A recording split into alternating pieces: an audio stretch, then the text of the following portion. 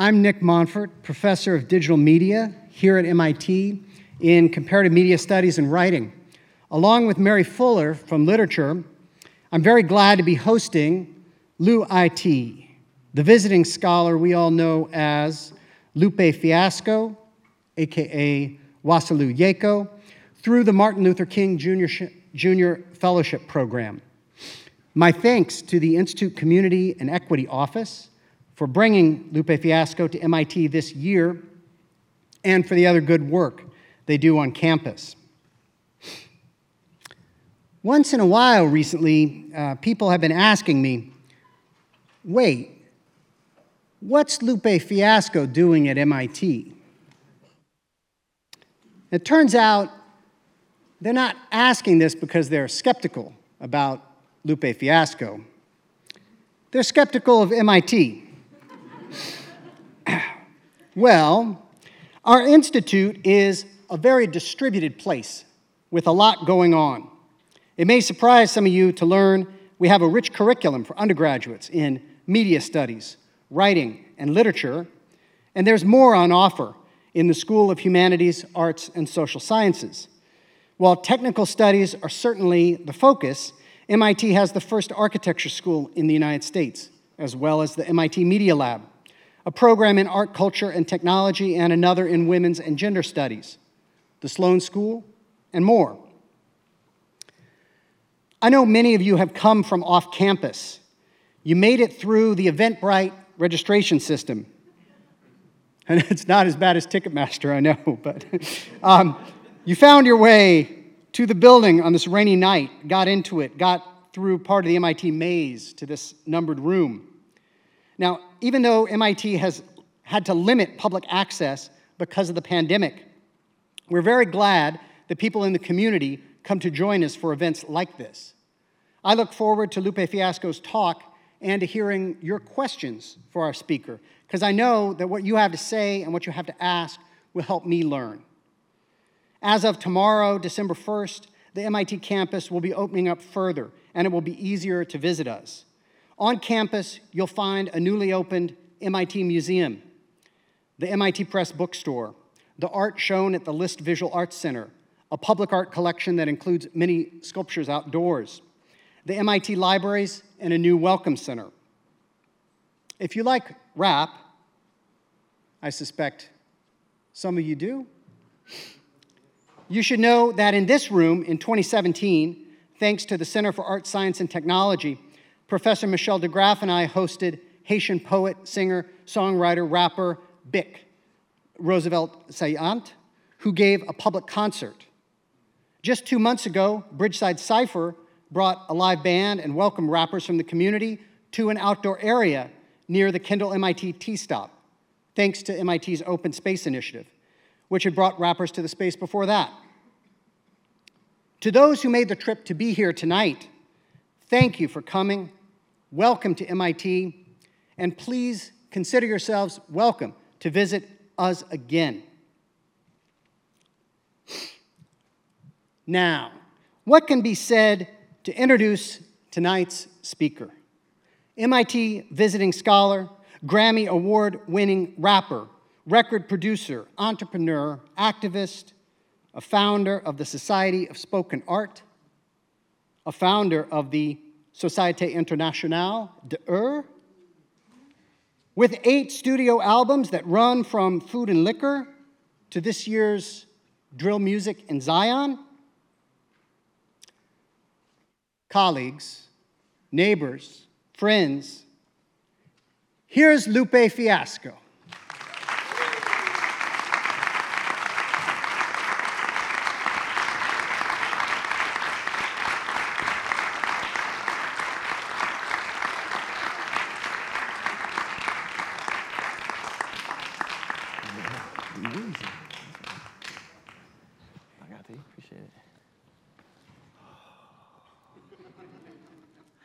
Hello, thank you, Doc IT. Appreciate the introduction. And I don't know if Mary Fuller is here as well. Hey, Mary Fuller, appreciate you both. As well as Dr. Fox, IR, appreciate you as well. My family here at MIT, as well as Sophia, the literature department, Lit Admit, what's happening, comparative media studies, the entire SHAS, but as well as the Mechie, the hobby shop, the sailing pavilion, Verdes. Appreciate you all. What I'm gonna try and do is keep this very casual. And what I'm doing is a little bit of what the class is, the class I'll be teaching. And we're trying to run like a little mock beta version of that in here. So relax yourselves, let your conscience be free. You're not rolling with the thugs from the MIT, you feel me? Not thugs, but you know, rappers. So it's an introduction. We'll pace it out. There'll be a little call and response. You have some duties. If you have a piece of paper, a pen, or some type of writing material, or even something digital, I'm gonna need that very soon. So do that. But let's get into it. Rap theory and practice, an introduction to what I'm doing here at MIT, and what the plans are for the future. But first, I have to introduce myself. See if this works. There we go. That's me. That's my high school yearbook picture, right? I think I was 17. And I think as you can see, I clearly invested into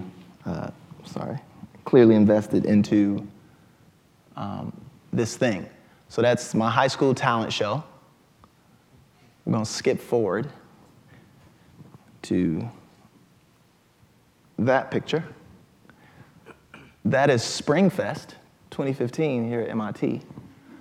So that's me performing at MIT. And then we'll do another jump. And that is me a couple months ago in Central Park, New York, performing as MIT.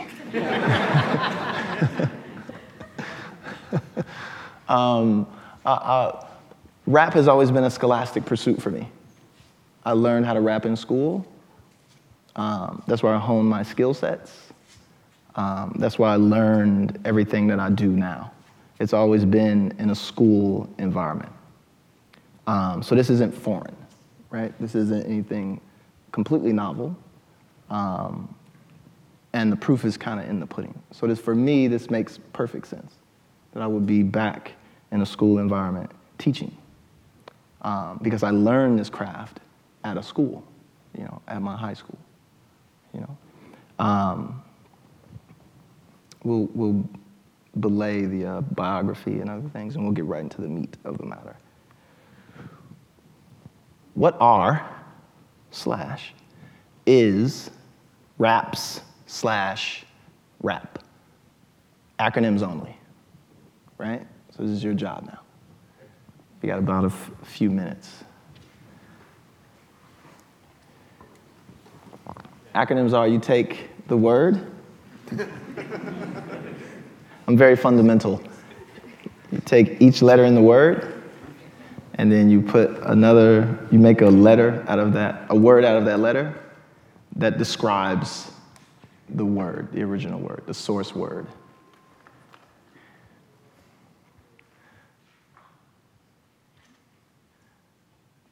Let me know when you got a good one, like a real good one.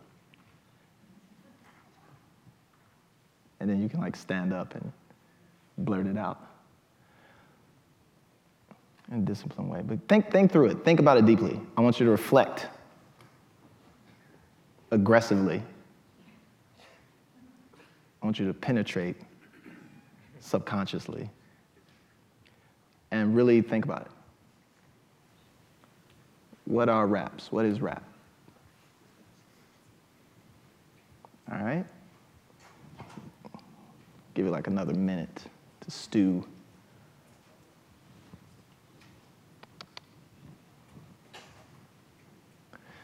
Doc, this is familiar to you, Doc IT.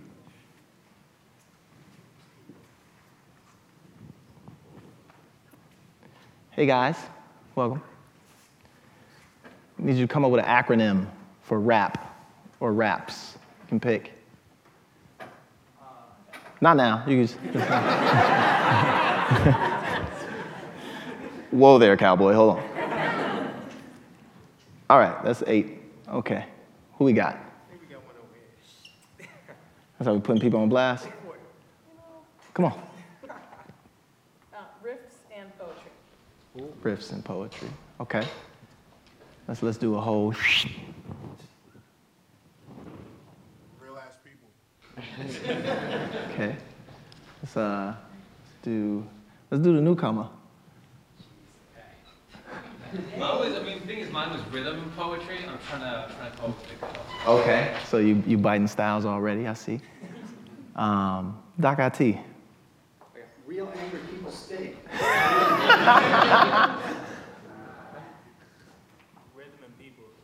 Rhythm and people. Rooted autobiographies pronounced. Uh-huh. Nice. Cowboy, what's up? I wanted to give another one. Okay. Realizations and passion. Realizations and passions. Let me just randomly point. Real-ass perspectives. Real ass perspectives. Okay, it's a lot of ass in the room. I don't know why. Biasing to ass. But we'll take it. Right. Rhymes and pacing. Rhymes and pacing. Yeah. Rhythmic access to people's souls. Rhythmic access to people's souls. Jesus Christ. That's utterly beautiful. Deep and meaningful. Mary Fuller. Righteous artistic performance. Righteous artistic performance. Jeezy Pete. This is great. D1, my brother. Rebellious artistic poetry. Hey, rebellious artistic poetry. Hey, anybody else want to throw their last? Everybody's welcome. Running after purpose. Running after purpose. I like that.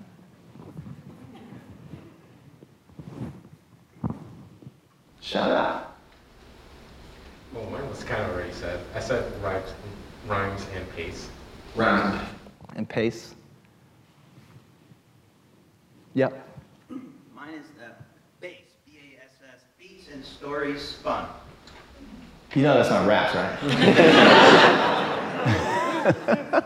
Do you play the bass? Is that why you did that? No. Okay. All right. That's unaccepted, just FYI. We enjoy it. Ian Condrey.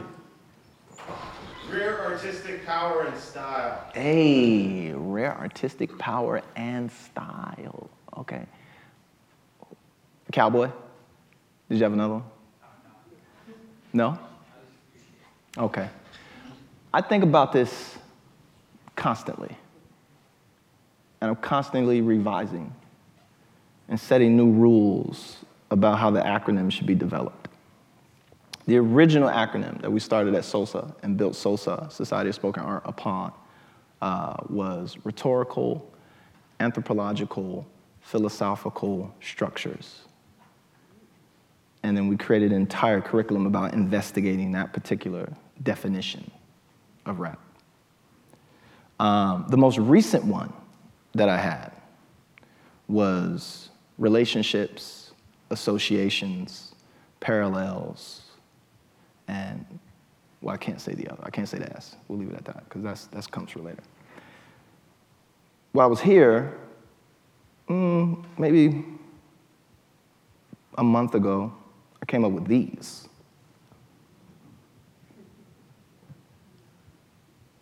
Recognizing analogous patterns, maybe reconciling adversarial patterning, and it just goes on and on and on and on and on, right?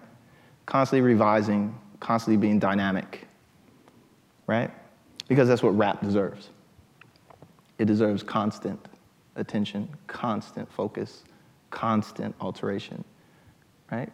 Constant changing in the face of new ventures, new places, new spaces, new ideas, new generations, as they take it and make it what it means to be for them, right? But it's also really, really sexy, I think, right? this idea of defining it by its own structures, what's already there, right? Not trying to go too far out and make it something that it's not. Like, can we define it within its own terms? And then what is the process to get to that, right? What happens when you do that to your name, right? What happens when you do that with your job description? What happens when you do that to your belief systems? What is the mechanisms and the tools and what changes, right? So it's meant to constantly be defined. And then dug into, right? What does it mean to reconcile adversaries? What does it mean to be righteously aggressive? What does it mean to base, to be based?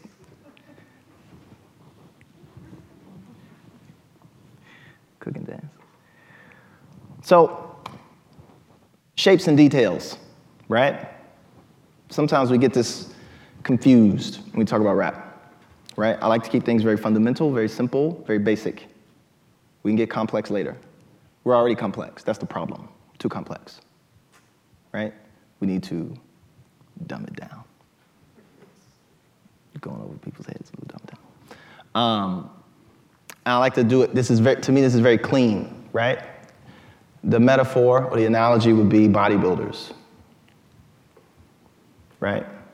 If you want to become a bodybuilder, first thing you have to do is get into shape, right? Just a general shape, a general workable shape, right? Big exercises. Just do some squats, just do some bench presses, right? Just big exercises.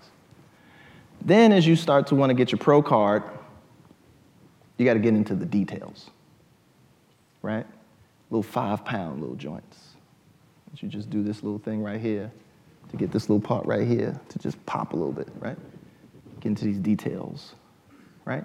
Shapes and details, right? Big ideas, big concepts. Then how do we execute through those concepts, right? How do we filter through and come on and get the details, right? And they play off each other. You gotta have both. You can't just be super duper detail oriented with no shape, right? You can't just have shape all the time with no details, right? If you wanna be subjectively good, but even objectively good, right? Because this is happening whether you want to or not. You're playing with shapes, primal, big primes. You're playing with these little small things. Shapes and details to keep it really basic. To get a little bit more precise, this is my favorite word in rap. Did you know this word was in rap? Because I put it there. Use it all the time. Micro decisions, right? Your details. We'll get into what these are. A couple. Micro decisions may consist of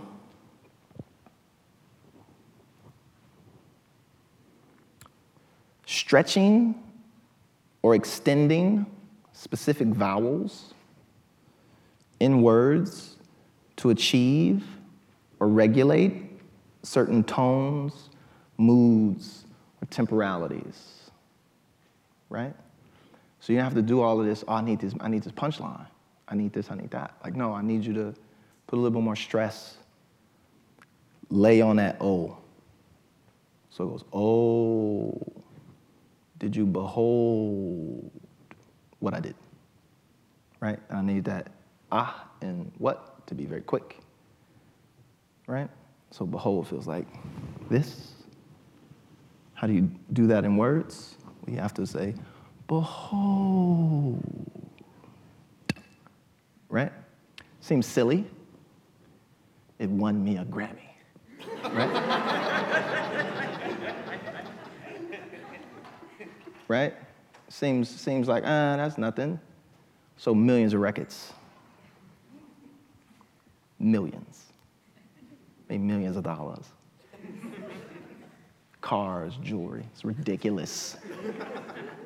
what you could do with stretching vowels, right? That one simple tool, that one simple micro decision, right? And you could just play with it all day. You sit with words and say, I'm gonna take the word itself, micro decision, micro decision, right? Well, I'm gonna do micro decision. Okay, all right, I got where I wanna put my stresses on my vowels, right? And now I'm gonna go write this verse, right? I already got the shape, I already know what I'm gonna talk about, but now let me get into these details, work on these micro decisions. And there's more, there's a list, but we don't have time. Macro decisions, big shit, right? Big old things. The big ideas, right? The big shapes. We're gonna dive deep into this next one. One of the best macro decisions, and what I've been studying here on the research side since I've been at MIT, has been studying surprise, right? Surprise is one of the fundamental, primal pieces of life. Not just rap, of life. Bullshit, right? I can make the claim that everything you learned was by surprise. In one way or another, right? It's kind of crept up on you. 1 + 1 is 2. Oh shit, 1 + 1. Right?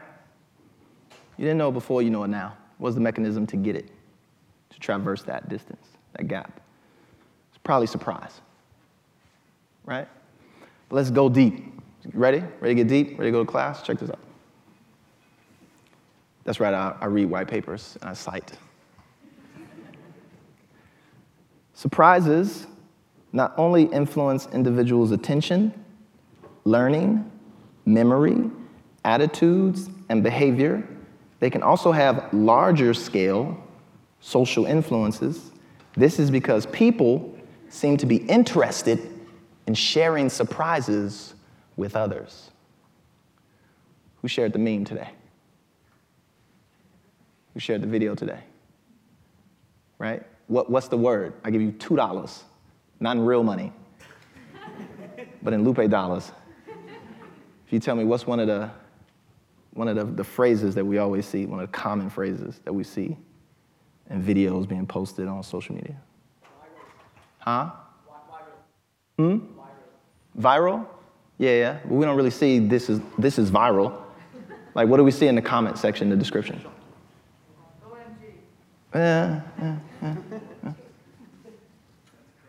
Watch till the end. Right? Or wait for it. What is that? Wait for it. Right? Share that. Right? It goes viral. Because you see that one thing and then she's like, boy! Right? You know that one? Look at you, surprised. He's like, you surprised that I knew that, didn't you? But it's right? You're laughing. How many times did you watch it? Yeah? So many times. Boy! Right? You didn't expect that little girl to do that. I watched that shit so many times, it was crazy. Right? And there's others. Like, what's gonna happen? Boy! Right? Stories with surprising elements tend to degrade and change less as they are passed along than stories without surprising elements. That's surprising, ain't it? Right? How does Lupe Fiasco persist this long? People can't believe it, right? I don't talk about sex. I don't talk about guns. I don't talk about any of that. I kind of do, but I don't. I want to, really bad. It's just littered with little surprises. Little landmines of, bars that you don't get until like 5 years later when you're watching some random cartoon from Turkmenistan, maybe, like, oh, right? They sustain, they're stable, right? Ain't that what we want in careers, right? Isn't that kind of the essence of longevity, right? Doesn't degrade. How do we get to that? Maybe through surprise. Here's another one. I got them all day. Surprising information has been shown to impact what we remember and to facilitate transfer of learning strategies. Inducing an uncertain mood like surprise has been found to lead to more systemic processing, which might aid learning. What does rap do all day? You know how much shit I learned from rap? I learned how to buy Rolexes from rap. Did you know Rolex is a 501c3? That's a non-for-profit. I didn't learn that from rap, but surprise, right? I bring that up not lightly. Rap teaches a lot. It's one of the most ultimate teaching tools. Teaches you how to dance, teaches you how to dress, teaches you how to talk, teaches you how to walk, teaches you how to think. It's ridiculously capable, right? It can also teach you how to kill people, teach you how to sell drugs, teach you how to die, teach you how to go to prison, right? Teach you how to survive in prison. It can teach you politics, right? Teach you who to vote for.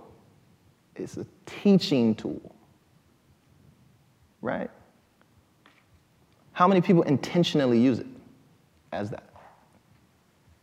How many people just do it for fun? How many rappers in here? For fun, right? For money? Money and fun, there we go, right? He didn't say teaching. Because unfortunately, most rappers don't know how, right? We live by a phrase at Sosa that rappers know how to do it, but they don't know what they're doing. Because rap was never formally trained. It was never put into an institution. And all of these things like this, you didn't have to take a test to become a rapper. Your test was, does it work at the strip club? Which is the Atlanta formula. For real. Does it work at the strip club? That is the test for rap. I don't care how you got there, but can you have that effect? Can you teach strippers to dance? Right? That has its place. Right? But rap has so much potential. Right? So if you come to the class, you're gonna be doing this shit. We're gonna have some fun. I'm gonna make it fun, but we're gonna be doing this. That's a warning to the students out there who thought you was finna be in here making strip club music with Lupe Fiasco. We're gonna be reading white papers about surprisal and then teaching you how to do that with intention. So you can really elevate the power of the craft, right? And really use it as a teaching thing. Because if you do it successfully, guess what? My mans, you'll make more money and have more fun. Because you'll have more followers. Because more things will go viral. You create deeper relationships, associations, parallels, and surprises, right? Here's another one. Surprise! We still on surprise. Surprise is evoked, just to give you a little sense of what it is, right? That stuff was kind of descriptive. This is what it is, how it works. Surprise is evoked by unexpected schema-discrepant events, and its intensity is determined by the degree of the schema discrepancy, right? How far off is this from normality for you, right? That's how big the surprise is. Unexpected events cause an automatic interruption of ongoing mental processes that is followed by an intentional shift and intentional binding to the events. It's like, oh, what is that? Oh, what's that? Right? Which is often followed by causal and other event analysis processes and by schema revision.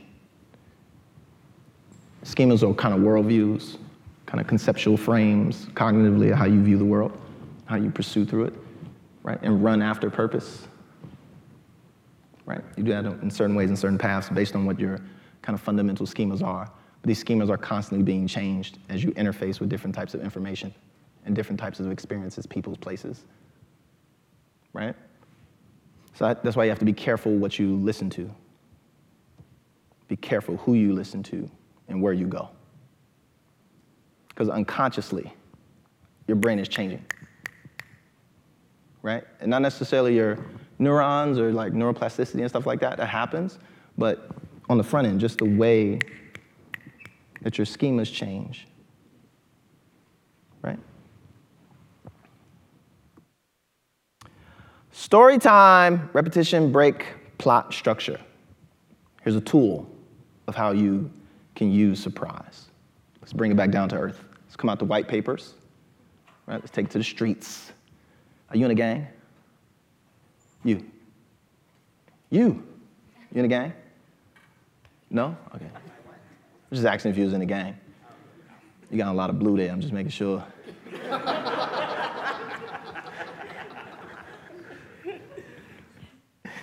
Nice sweater, I like it.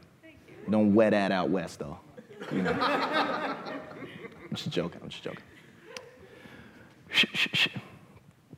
Once upon a time, 3 little pigs.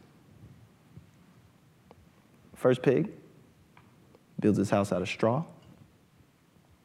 The big bad wolf comes. He says, I'll huff and I'll puff. Little pig, let me in. Little pig says, not by the hair on my... Right? Wolf is like, yo, I'll huff and I'll puff and I'll blow your house down. And he goes, blows his house down, right? So that little pig runs to his other homie's pig's house, right? Which is made out of sticks. And little pig, let me in, not by the hair on my... That's the call and response. See the power of story? See how I just made you do that? Why did you do that? Right? I've been in front of millions of people that I've never met before and had them doing all kinds of things. Right? Consciously, unconsciously, they just want to be. That's power. Be careful, rappers.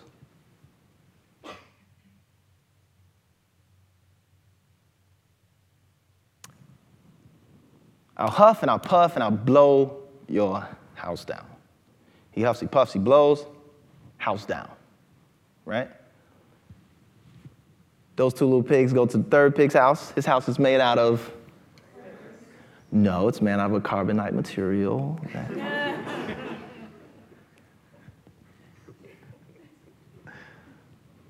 At least here at MIT, it would be made out of that. We're made out of nuclear energy or something like that. But it's made out of bricks.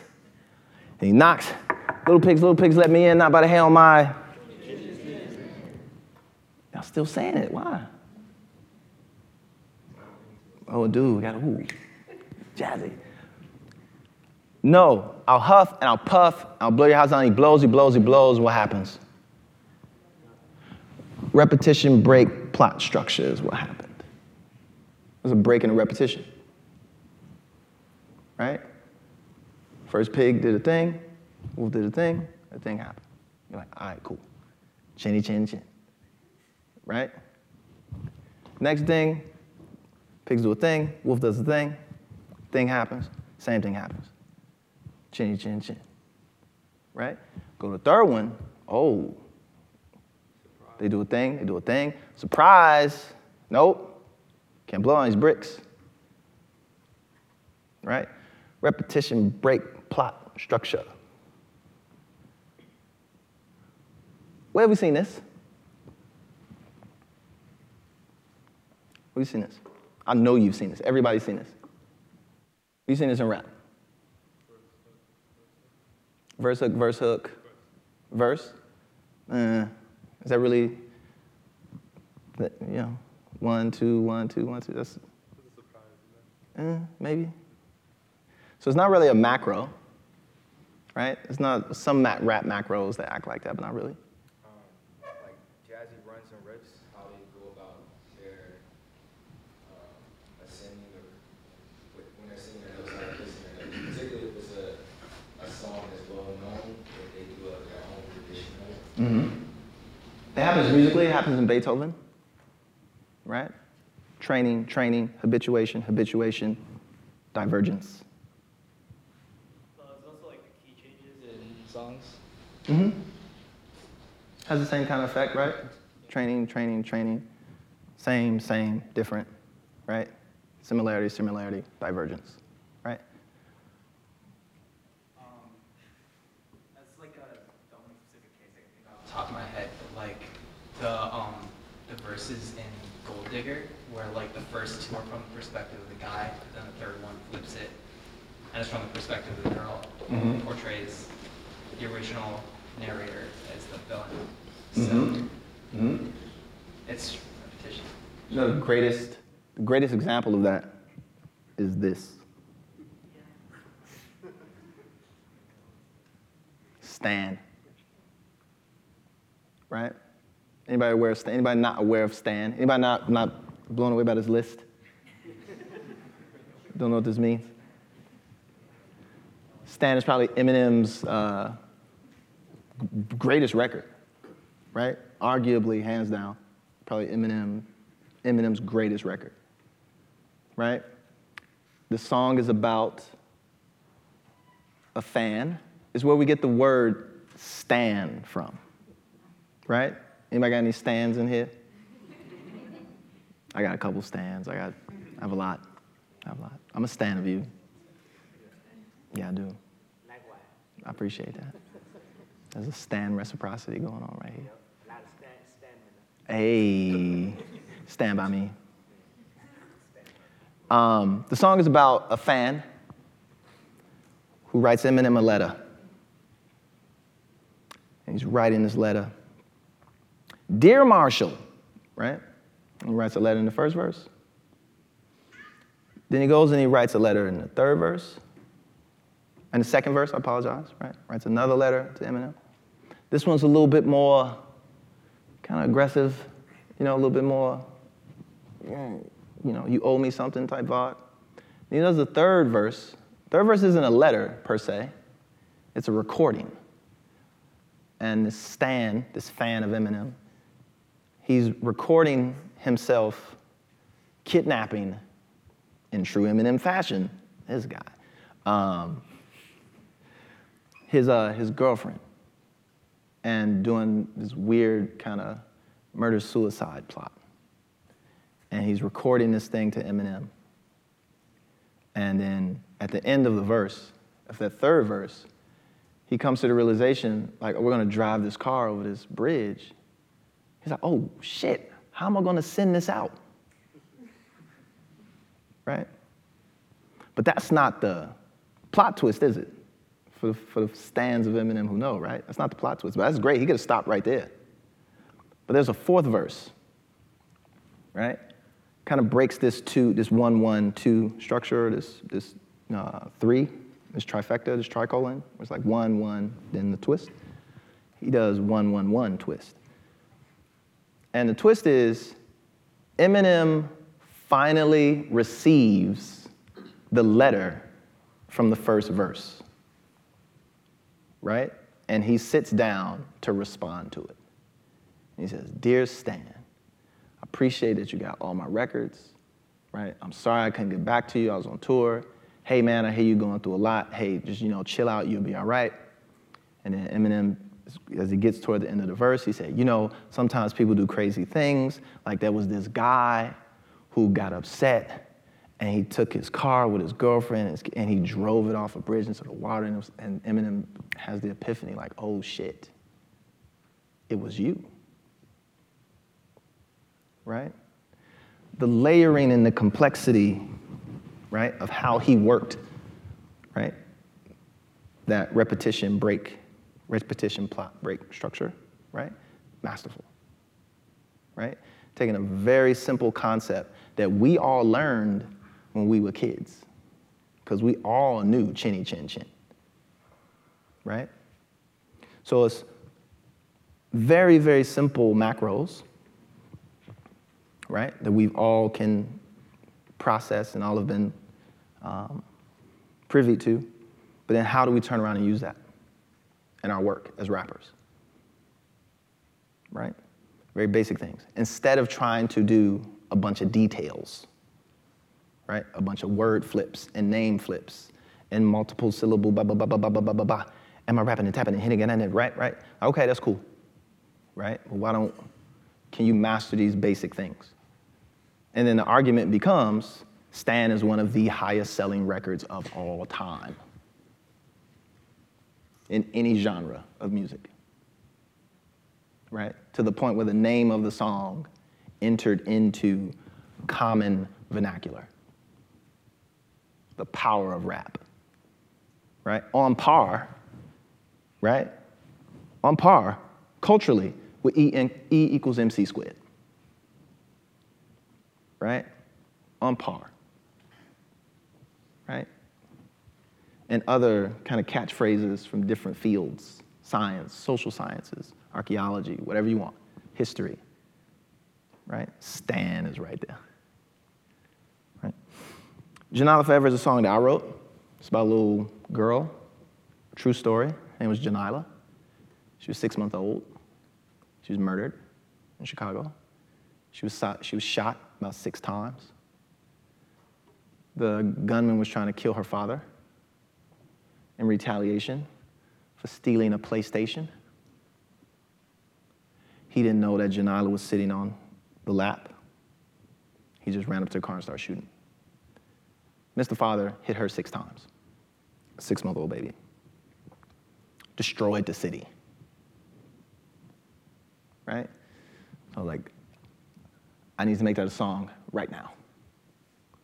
And the song was about Janila growing up, going to school, being really smart, going to school, going to med school, becoming a doctor, instead of going to work at, let's just call it, I don't know, MGH or whatever the hospital is.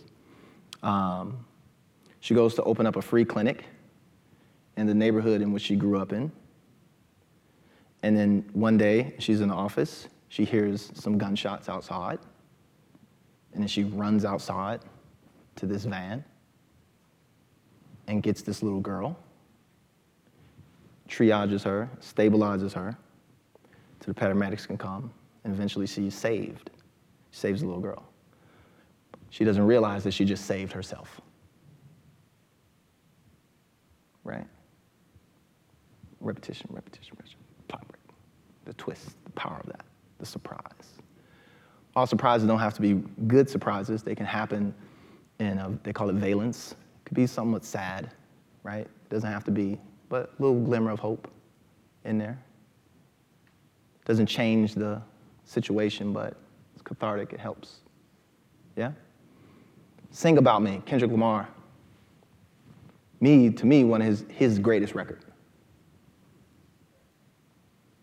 Just the first verse, where he's singing about a guy, rapping about a guy who was in the streets and was involved in some violence. And he does it a different way. So I say it, I reveal it. You know, bet you didn't know you just saved yourself. Eminem reveals it with words. He says, oh shit, it was you. Kendrick and his genius. He's writing a letter in the person as if he's this guy, and he's like, hey, if I live to see your album come out, do.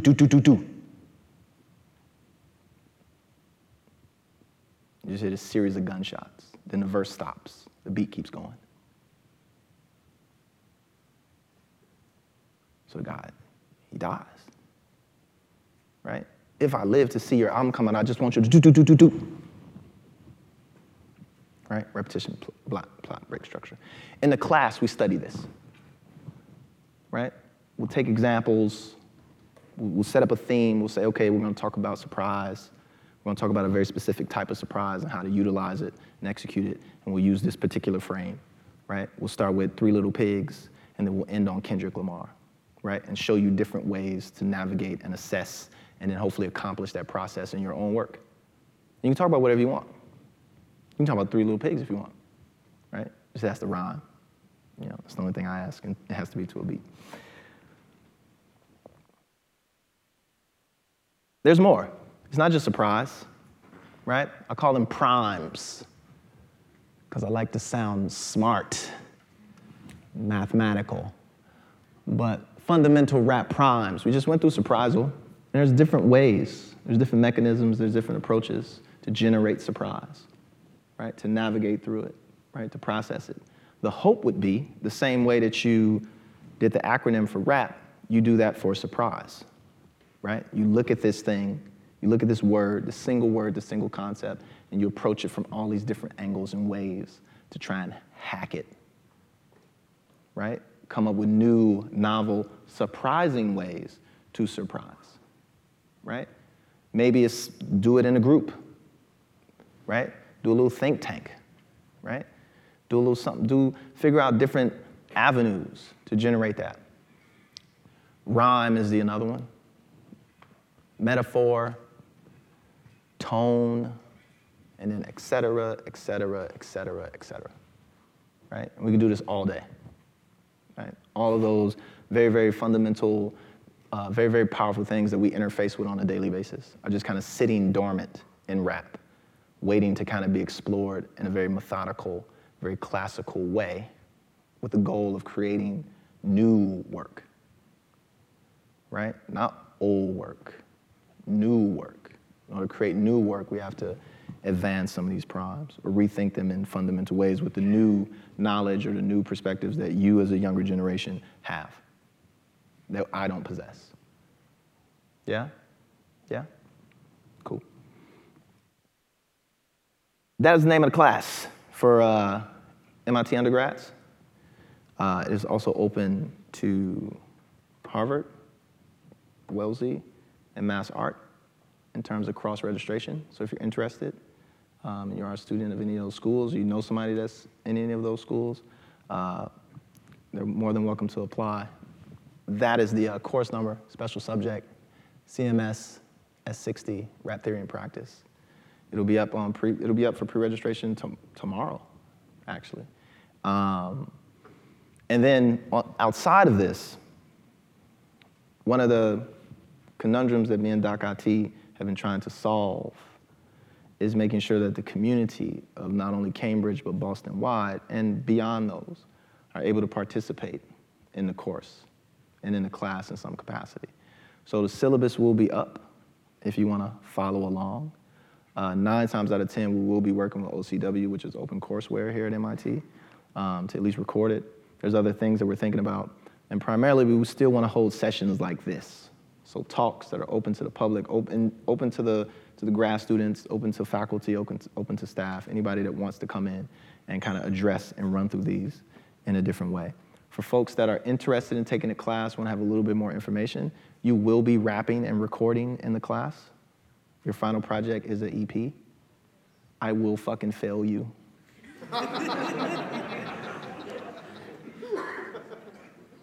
Right? I will. I so will fail you. My name is Fiasco, so that is a failure. And I have no problem sharing you with myself. No, but I do want you to take it seriously. You don't have to know how to rap. I'll teach you. But you will be expected to rap, and you will have rap assignments that you have to turn in, okay? So if you're afraid, or if that's a challenge for you, I cordially invite you. So it's a wonderful experience. I've taught this before, so I know it works. But yeah, so that's just a little information on the class. If you're interested in going through some of those white papers about surprise, This is it's a body of papers called The Ubiquity of Surprise, Developments in Theory, Convergent Evidence, and Implications for Cognition. And it goes from computational, like actual computer science, all the way to cognitive theory, to basic, even more kind of theories and applications, a way to approach surprise. And it's in a journal called Topics, which is Topics in Cognitive Science. And it's online, Wiley Library, for those who are kind of astute. But you'd be able to, if you're looking for it, that is the bundle of papers if you want to continue on. Yes! There is an tournament. I play There's a few other people who play in this room. Maybe you don't know what is, but now's your time to do the thing with the phone. Maybe you'll pick it up. Maybe not. Or you can go to playr.org. It's something that we started here at MIT not too long ago, the Société Internationale de It is the governing body, the only governing body for in the world. I did it when I was finishing my syllabus because I got bored. And now we're throwing our first tournament at the BSU, the Black Student Union, in Walker. And it is Friday, 5 o'clock. It is $10 to register, but there are sponsored slots for the Brokey Brokes. And there's a $250 first prize. So come have some fun with us. There'll be staff there, there'll be students there. It's a great, we've been playing for a month. So if you're interested, there's that. And then, thank you. Appreciate your time coming out in the weather and the rain, and I hope it added value. And we'll leave the balance of the time for questions or insights or follow-ups or hate mail, which I also will take. Confrontations, fights, you want to throw hands, I'm here for that. But yeah, so appreciate you all. Hope it added value.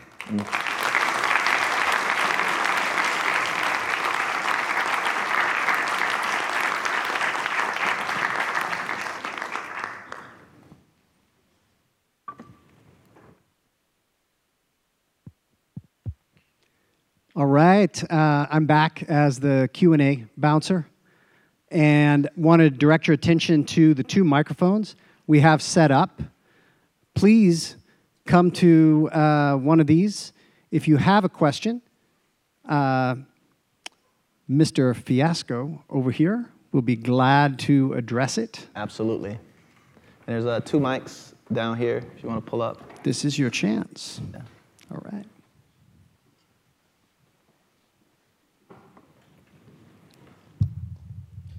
What made you write the song Hip Hop Saved My Life?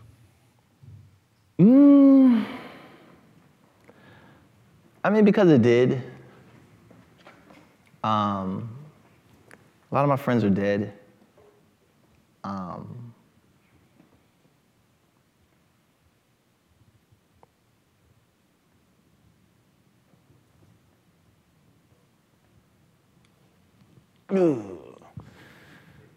So, I mean, it did, you know.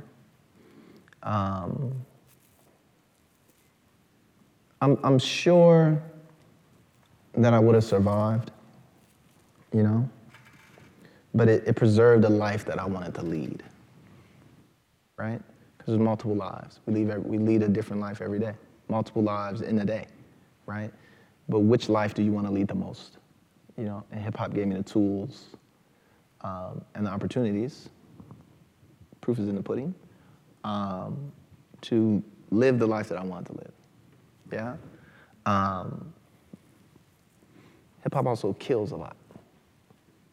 You know, so there's this weird dichotomy and this balance that we're trying to do.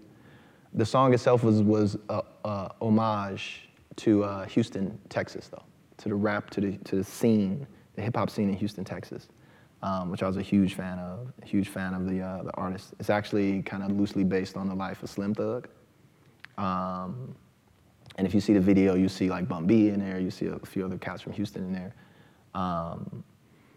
And yeah, it's a homage to that scene. I thought they were superheroes. Like when you look at Houston rappers and they mouths all iced out, the swag, I was like, oh, these dudes like Paul Wall and all those guys. So it was an homage to them. But the message overall was, you know, it does save lives if you let it, you know, if you wanted to. First off, I want to say thank you, Lupe, for being here and sharing your art throughout the years. Really appreciate it. My question is actually regarding just your philosophy for learning. I spent a lot of time listening to your podcast during the pandemic, and one thing I really appreciated was hearing how you talked about your father and how he knew just a lot about everything. And I think as someone like you know a lot about everything as well too. So I was just curious to hear about your philosophy for learning and how you approach new things each day. I mean, I love learning, man. You know, I love it. We got nothing else to do, you know. Part of it is everything materially that I've ever wanted, I had, you know. Everything experientially to a degree I've experienced. And that's not to like humble flex or anything like that, but it's like the only thing left was to learn, you know. So I come to school every day. I didn't go to college, right? So this is my freshman year, and I'm treating it like my freshman year at MIT, right? And so I just go to my office every day and read white papers, you know, and people come by and they drop off books. And they say, hey, do you want to go to the lab? And I'm in there just like a freshman, just in there doing transformations and pipetting shit and reading through kind of historical monographs and all type of other craziness. And I've been doing that since I was a kid.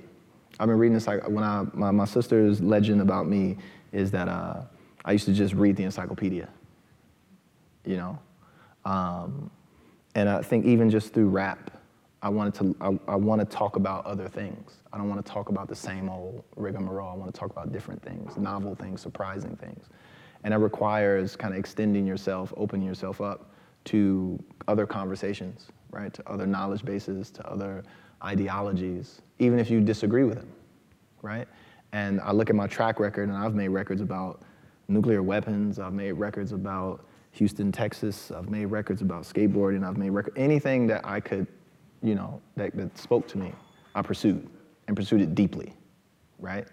And even me being at MIT, part of this is like, yeah, I'm gonna teach some of the things that I know, but I'm really here learning more than I'm teaching, you know, because I want to get deeper into, you know, surprise, you know, I want to get deeper into rhyme, I want to get deeper into rhythm, I want to get deeper into other things. So I'm just constantly learning, never stop learning, right? Because you don't have a choice. That's the real thing. You're always going to learn. So you might as well be very intentional about the things that you want to learn, and then be very intentional about how you want to operationalize and cement those learnings in your own life. Yeah? So.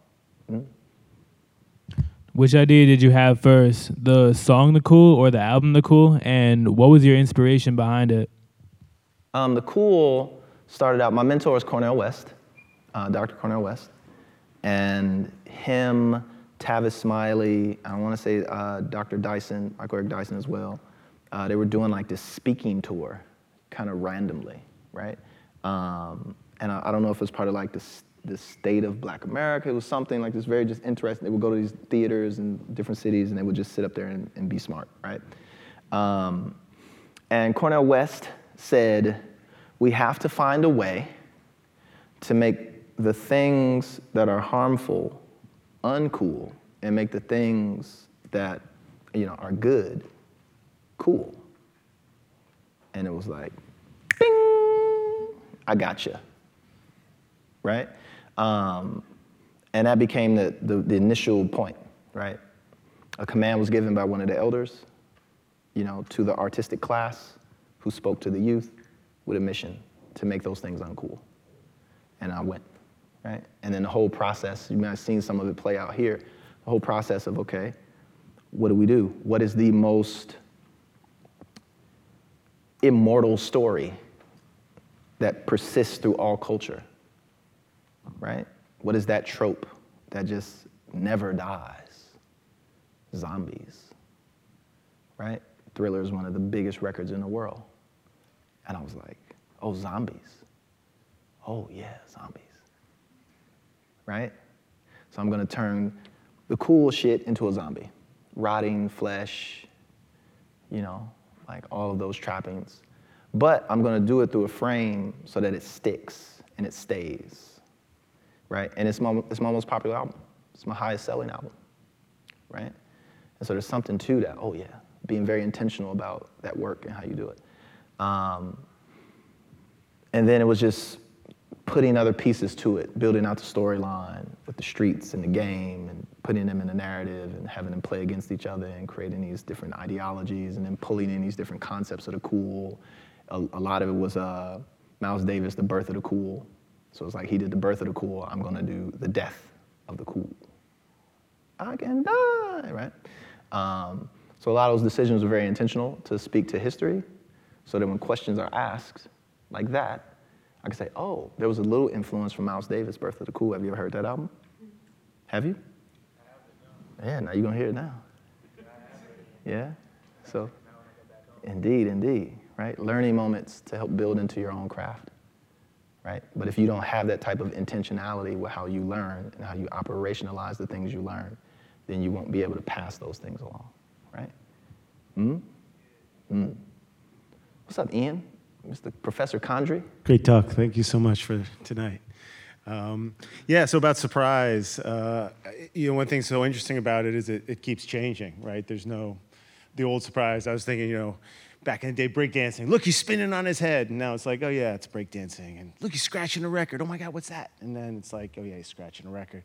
Are there things that you've noticed lately in sort of how hip hop's evolving and say, oh yeah, I thought there was nowhere to go, but now this surprised me, or because we're already used to all this other stuff. Like, for you, what's a new frontier for surprise? Devolving, right? There's a de-evolution taking place, right? And that's surprising because hip hop was all about evolution, right? It was all about multiple forms. And that still exists. And I don't want to take away from that, but it's devolving content-wise. Or if it's not devolving to that degree, it's super adapted to the point where it has no other place to go, and it's starting to become complacent, and it's setting itself up to get overthrown, and that is surprising. And so what I look for is what is the thing that's coming next to disco hip-hop, right? Right? Punk got disco out of there a little bit. Then like rock and roll and hip hop kind of got punk out of there. Now hip hop is doing and rap is doing some of the same things that those genres, which are still there, but they're there calcified, right? And they're kind of being pulled from maybe an electronic music or this, that, and the third, but as a genre leading type thing, or a genre in and of itself where people are still, Giorgio Moroder is like, he did the Daft Punk piece, but it's like, maybe that counts, but it's not everywhere, right? But maybe it is. We'll have that conversation later, right? But I feel like that's what's happening, right? I feel like there's a paradigm shift that's about to happen, and that some of that ultra-violence, right, is contributing not only to the death of the artists themselves, but to the death of the genre, right? Because it's starting. It used to be surprising to hear somebody say, "I'm going to kill such and such," right? It's like, "Whoa, my God! He said he was going to kill such and such. Did you hear that? Cut that music off, boy." Now there is no alternative, and you can't cut the music off, right? You can't be that stopgap. It's too democratic.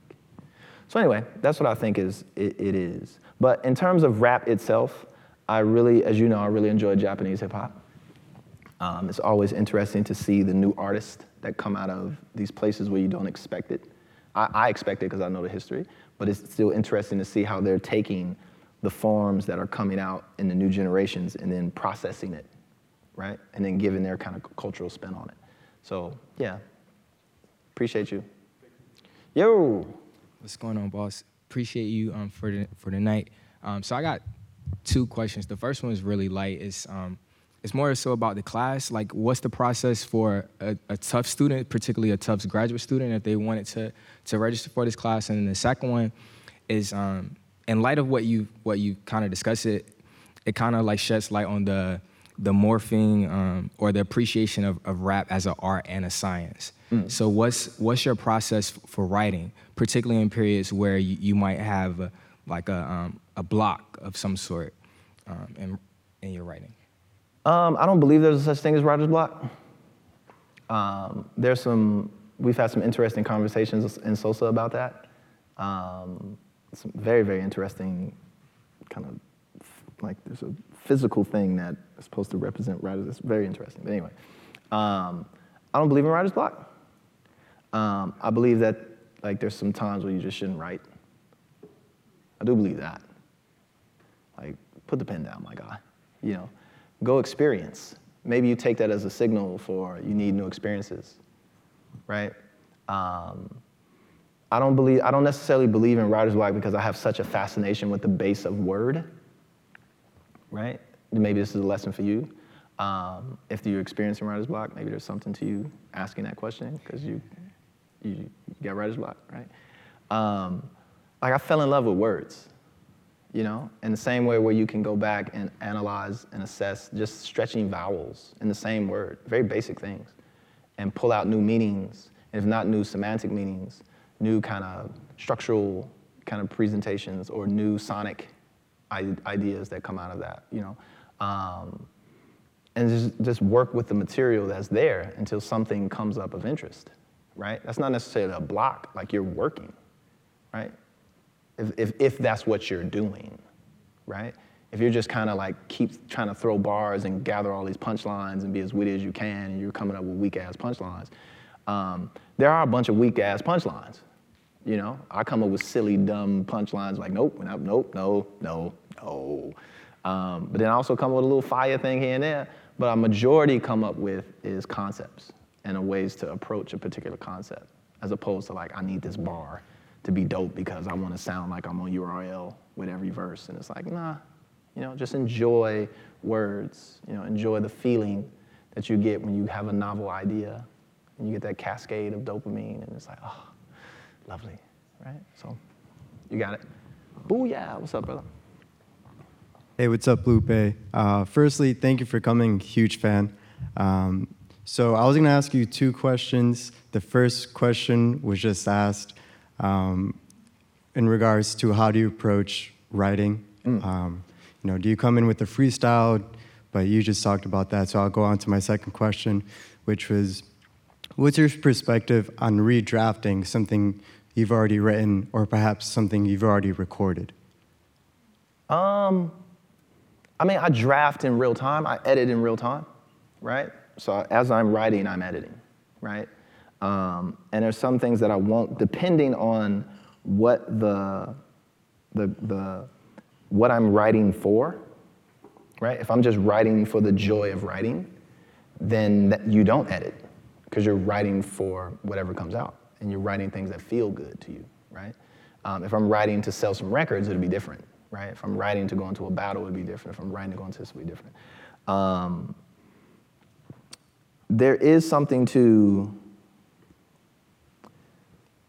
approaching things very systematically, right?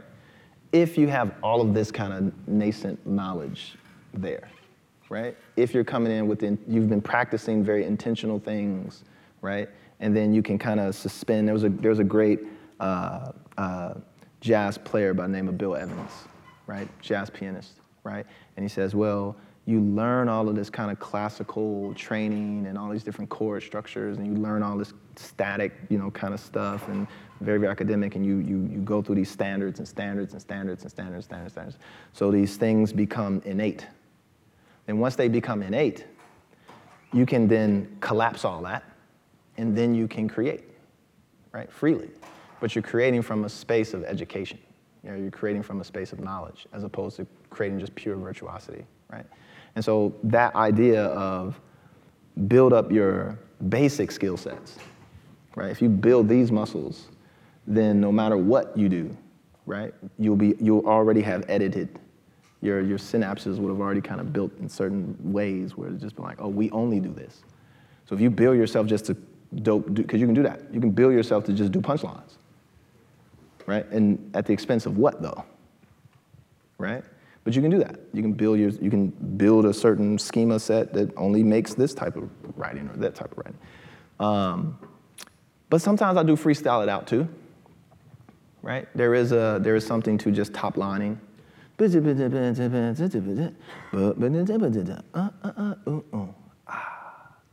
I'm gonna get in the back of this place and show everybody what I can do with my face. I'm gonna smile and style and hold down the aisle and everybody that. Maybe I'm gonna move into the South. Maybe I'm gonna go into Atlanta. Maybe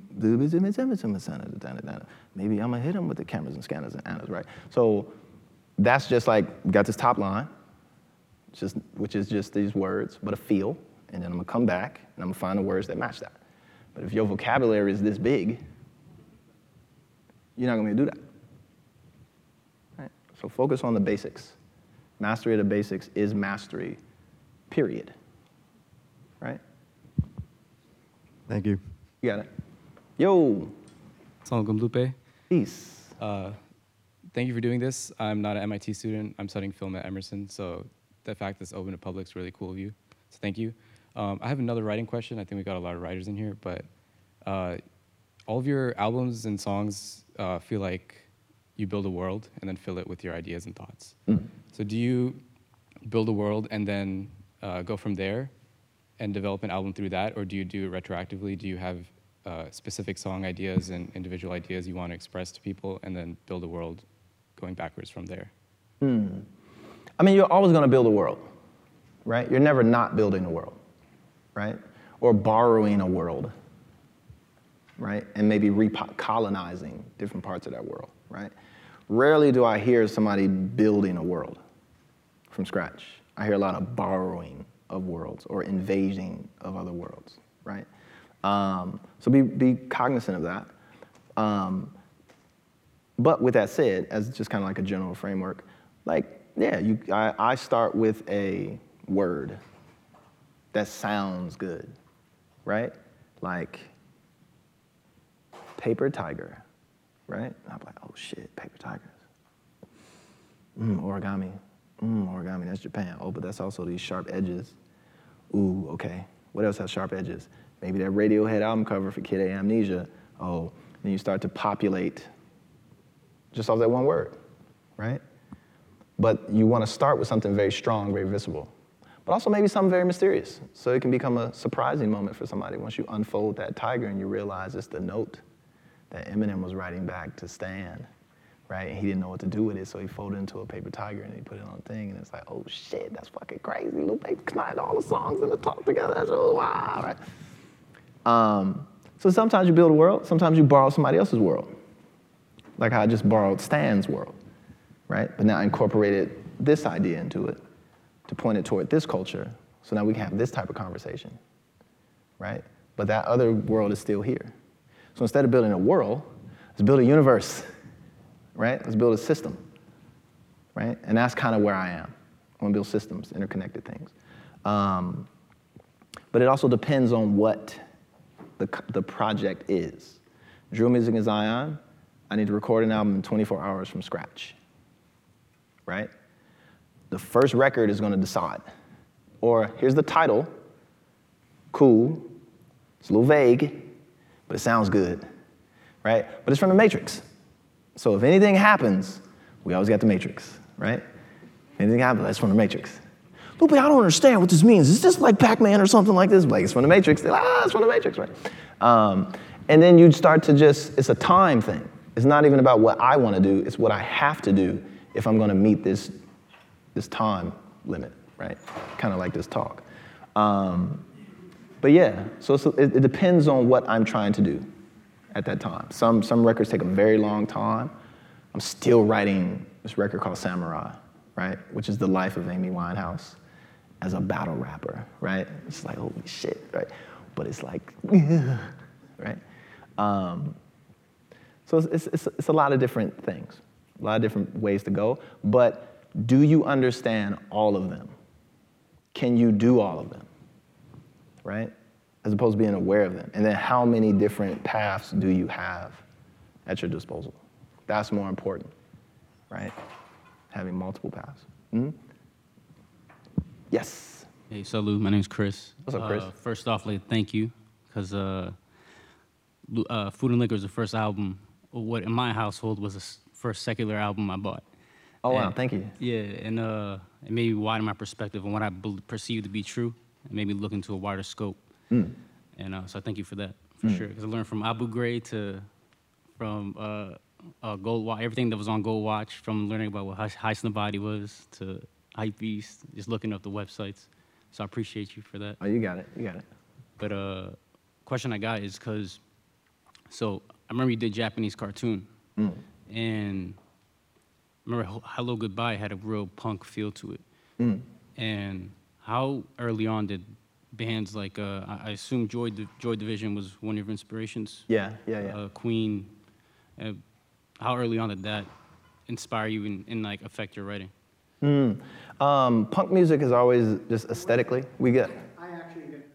Okay. They're not going to turn the lights off, but our audio-visual support will bounce. Ends in 6 minutes. Okay. So we want to see if we can get to as many questions as possible, maybe about the shapes. Indeed. Rather than the details. Delves in details. See how you use that against me? Did you catch that? You see how you did that? Always been a fan of punk from a performative aspect to an aesthetic aspect, right? The energy of it, the vibe. I based my live shows, if not the music. Japanese cartoon is my punk. I have a punk band called Japanese Cartoon, where I sing in a British accent, and it's fucking hilarious. But more for the performative aspect. So my stage shows, a lot of that is pulled from Bad Brains and NERD and punk and Ian Curtis and like stuff like that, right? How they performed minimally without a lot of shit, and we're still able to put on an energetic show. And what does that take, right? So that's kind of like the cue for that, and what I kind of pulled from that genre in a direct way that you can see, right? Like when I'm on stage wilding the fuck out. Yeah, cool. Yo, we're gonna cycle through these things. We're gonna get shapes. Good evening and thank you.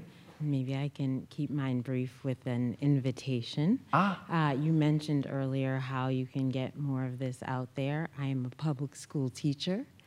Just across the other side of Mass Ave in Arlington, so you can come on over anytime.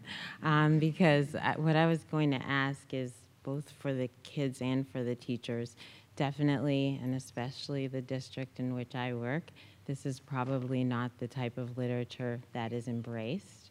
So I'm wondering how to maybe get more teachers to kind of cultivate this different type of poetry in their classroom. And also for the young kids that are dreaming of this being the next Lupe Fiasco, who have no time to pay attention to my English class. What message would you give them? The message I would give to your English class directly is, without 1984, the book 1984, which I got in my English class, right? There is no Lupe Fiasco, right? Arguably, right? Because it was like, oh, you can tell a story like this and it has doublethink. This concept of doublethink, and in the end, at the back of 1984, there's a whole dictionary which defines like all the words that they were using in the book, and it was like a whole like weird like breakdown of it. I was like, oh my God, doublethink. Two ideas operating at the same time. Oh man, these bars, punchlines, metaphors. I need to have multiple, triple entendres, double entendres when I write raps. So it became a teaching moment, right? So it was, but I had to do that. Right? Nobody said that. Now that you know, you can see like, what are you interested in? My greatest teacher, his name was Mr. Kendrick, Mr. K, rest in peace. It was like, fuck all this, right? I'm gonna just give you this D so you can pass, so you can focus on what you wanna do, right? And I'm just here to empower and surround what you already are good at and what you want to do. So take this stuff, right? And then how can we apply it to what you already do? And it's meeting them where they are, right? And then, at least for me, humbly, I would say. So just tell them, like, hey, man, you can rap about this, right? Because Lupe Fiasco said so. Appreciate you, but I will pay a visit, yeah? Absolutely. I will email you. For sure. Hi, Lou. So I have a question. You mentioned the repetition break technique, and you listed 3 songs, but I'm curious if I have the wrong idea about that, because the first thing that came in my mind is He Say, She Say, and The Cool. because he comes back from the dead, goes back to the people that killed him. I was wondering why that wasn't listed, or if I just have the wrong concept. Sometimes I forget my own songs.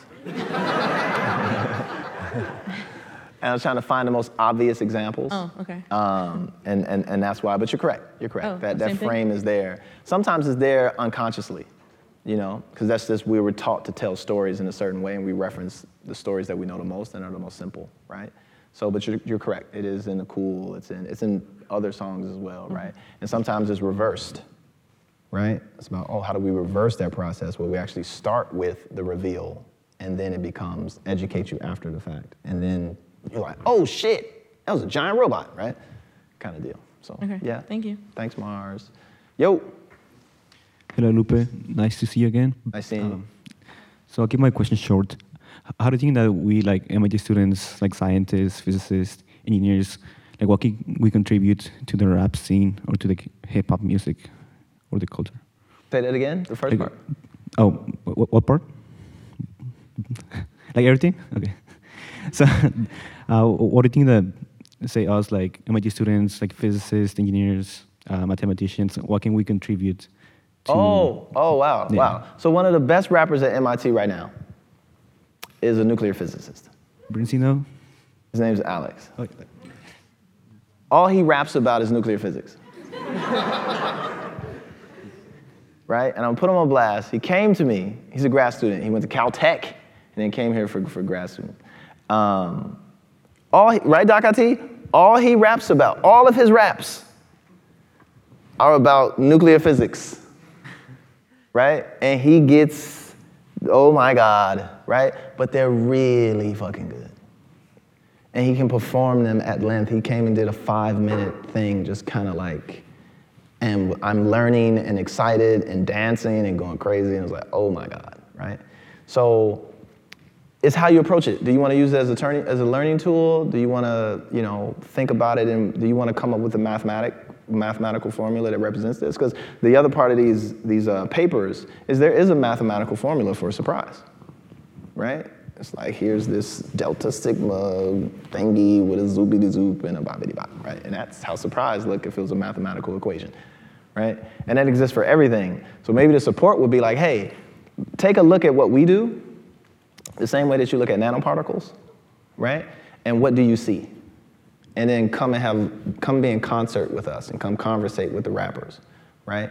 And then we can give you what we see in you and in your field, and how we can say, hey, if you talked about it this way, or maybe if you approached it this way, maybe people will get it, right? Instead of saying like, what's the thing? In calculus, right? Just say a little bit of, right? Just say a little bit of. Like this dx over that's just saying a little bit of this and a little bit of that. Right? Cool?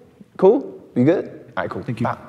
So I tell you, this is going to have to be our last question, but before we take it, you noticed that you could hear everything that we were saying. So let's give it up for the people in the booth for the audio-visual who made guy. that possible.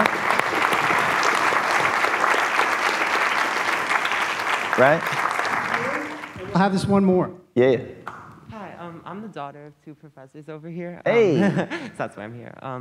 I was wondering, I think you had an interesting point about like how current state of rap is like, devolving. There's like a lot of. Speak up again. I'm sorry. I think you made like a really interesting point about how a lot of like current rap is sort of like devolving. Like there's a lot of violence, etc. I was wondering if there are any newer like rappers that you feel like bring something new to the game and have been like interesting you. New rappers.